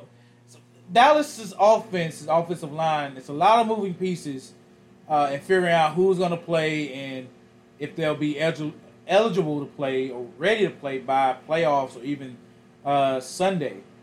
So you're right. Yeah, Dallas at this point you got to control what you can, and do what you can on offense. And hopefully they will, because, I mean, you run into a Redskin team that's kind of done lit the fire towards the end of the season, who are still in a run for a playoff. No, they're done. They got eliminated. Oh, well, never mind then. But at this point, then they're a team that ain't got nothing to lose. But here's the deal with Washington, too. Ron Rivera he's the head football coach. He didn't even realize that they had already been eliminated. A reporter had to tell him at the press conference. That's how far things had fallen in Washington, by the way. Yeah. But the other spot, the last spot in the NFC, still up there. You got the Packers can grab it as long as they beat Detroit. Detroit can grab it as long as they beat the Packers. Detroit. And if Seattle loses or ties versus the Rams, or if the Lions tie versus the Packers and the Seahawks lose versus the Rams, or a tie versus the Packers and the Rams and Seahawks tie and Commanders beat the Cowboys. A lot of scenarios there. And then if you're Seattle, you can get in with a win over the Rams and the Packers loss or tie versus Detroit, or a tie versus the Rams and Lions, Packers tie, and Commanders lose versus the Cowboys. So if you're Seattle, you've got to beat the Rams, and you better hope that Detroit wins. Did you see, and I think this is a lot about who they're going to be playing in the first round. So there's three possibilities of who Dallas could be playing if anything plays out. So if Dallas win and Eagles lose, they could be looking at playing it's Green Bay. Yeah. Looking at playing Green Bay the first round. As Dallas fans, we don't want that. It brings a sick feeling in our stomach because they beat us each time we played them. Well, and the thing about Green Bay is that now they've kind of slid into the picture all of a sudden. Yeah. Although I still maintain that Aaron Rodgers does not look happy. He may be the only guy who makes the playoffs and goes, wait, what are we doing here? Why is this going on? I kind of thought I had it set up for me to leave. Yeah. But they have quietly all of a sudden taken hold and said, hey, we're still a darn good football team. Devontae Adams may be gone. We may have gotten rid of most of our weapons, but they've been able to run the football pretty well.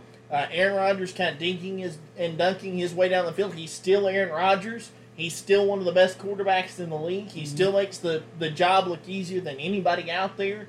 And who knows? Maybe they catch lightning in a bottle. And if you're Dallas, you don't want to face a team like that in the first round. No. But that, I get in, because this is why I hope they don't. If you win the division, though, you got them. Yeah. But they're coming at home. And that leads, because we know what happened last time they played that at home. But that was against a different defense as well. But, true. But then if you don't got them, then you got Tom Brady and the Buccaneers in Tampa. And last time they played at Tampa, they lost by 1 point. But this brings back, you remember the conversation Tom Brady and Dak had at the end of the game, when they told each other, we'll see you guys again. Yeah. So is this kind of like the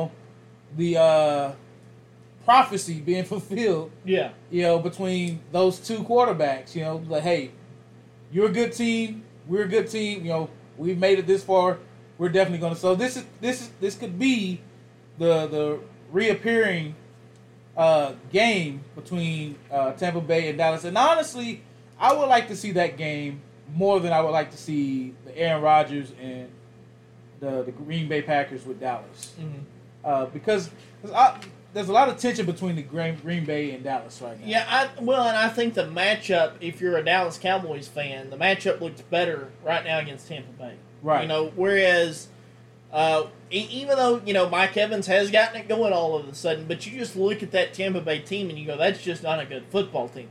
Now, you kind of think that about Green Bay, but there's something about it right now where it seems like that's a dangerous football team. Like, we don't want to play them in the playoffs. And so I definitely think that's going to be an interesting scenario should Green Bay beat Detroit. But that's a tall task. I mean, that's a great offense in Detroit. They play hard. Man, they get after it. That's a good team. I give props to Dan Campbell for getting it going over there, man. He's obviously a passionate guy about the game, by the way he coaches, the way he treats his players, his reactions to the game. Former Dallas Cowboy. So he has a lot of passion about the game and how he goes about it. To get them going from where they were last year to now being playoff contenders, that's a big leap. And so over there in Detroit, man, I hope they pull one out against Green Bay. Should be a really good game. I know it's not a rival game, but it kind of is. They're right up north, right up against each other. So you kind of want them to be, headstrong in this case. To go out there and win it and pull it out against a hot Green Bay team right now. Yeah. Now, I'm going to wrap up the show this way. Talking about a couple of receivers.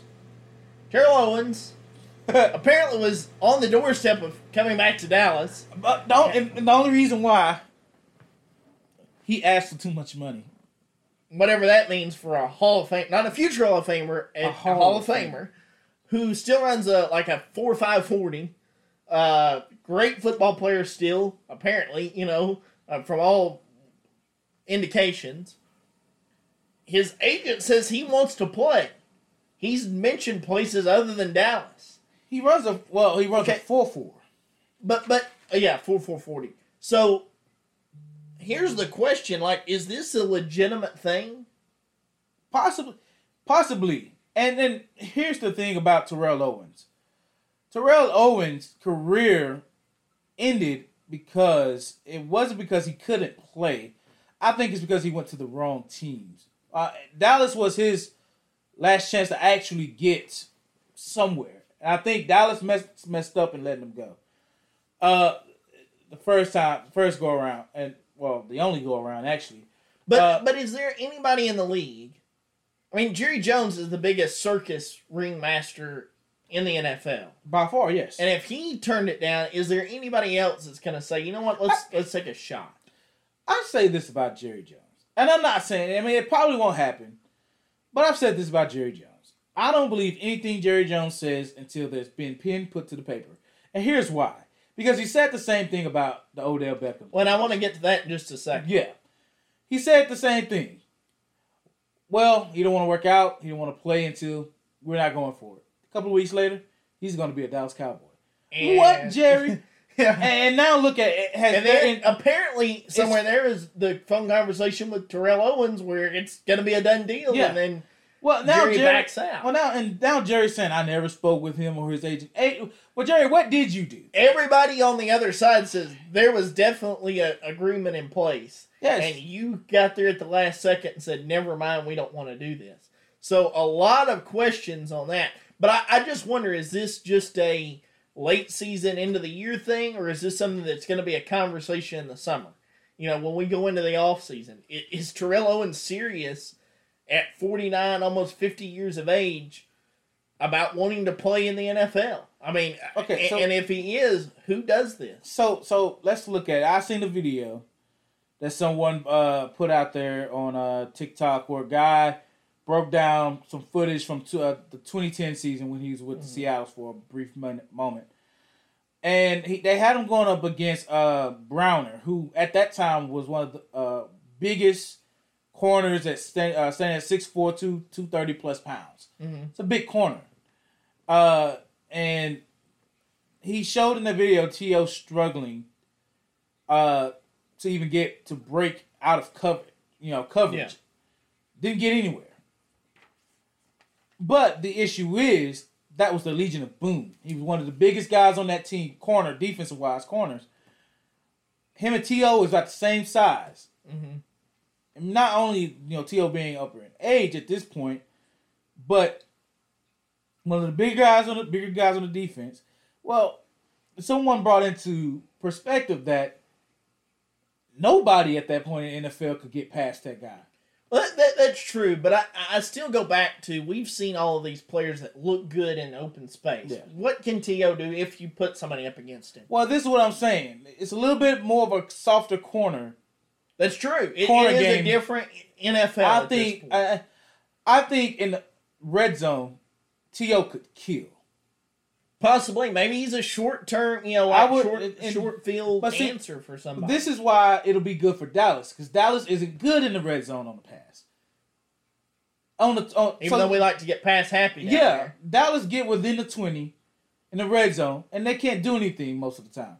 So, with that, you get T.O., who's still in great shape, by the way, runs a 4.4, still physical, and still can catch. Yeah. I mean, come on. You almost have to entertain that idea. I think so, but like I said, I'm just... I put him in on the red zone. You don't listen. He ain't got to touch the field until we get in the red zone. Yeah. I'm just interested to see if it's going to be a actual conversation in the offseason with other teams, or if this is a late season by that point, he'll deal. be 50. I don't think... If you don't take it now, you shouldn't take it then. Yeah, we'll see. And then Odell Beckham Jr. is falling off the face of the earth suddenly. Apparently nobody wants him. He doesn't want anybody. I don't know. That turned out to be a disaster. So it is what it is with Dallas. It seems like they're settled in Dallas. He will be a Cowboy. And he's clearly not. So it seems like they're settled, and that's the team that's going into the playoffs. So buckle up. It's a busy Week 18 and a lot of scenarios to be played out in this very last week of the season. We've covered a lot of ground. Yeah. We hope you've enjoyed it. Jerry Jones is disrespectful. I'm just going to say that before we end. He's disrespectful. Why would you sign T.Y. Hilton and then go and say Odell will be a Cowboy? And then behind everybody's back, talk to Terrell Owens. Yeah, like, what are you doing? This is why I say I don't believe anything this man says until it's pen or ink put to the paper, and it's a done deal. Jerry loves to talk. He loves the cameras. He loves to hear himself, I think. Yeah. Well, in the meantime, we're going to be back on the road covering basketball as that gets fired back up in the high school ranks. Yep, it's look for us to pick up on some college basketball now that things are shifting that way. And district time. Tune in to TikTok, Facebook, Instagram, all those things. Be sure to share this show, and we will see you next week. Yes, sir. All right, guys. Peace.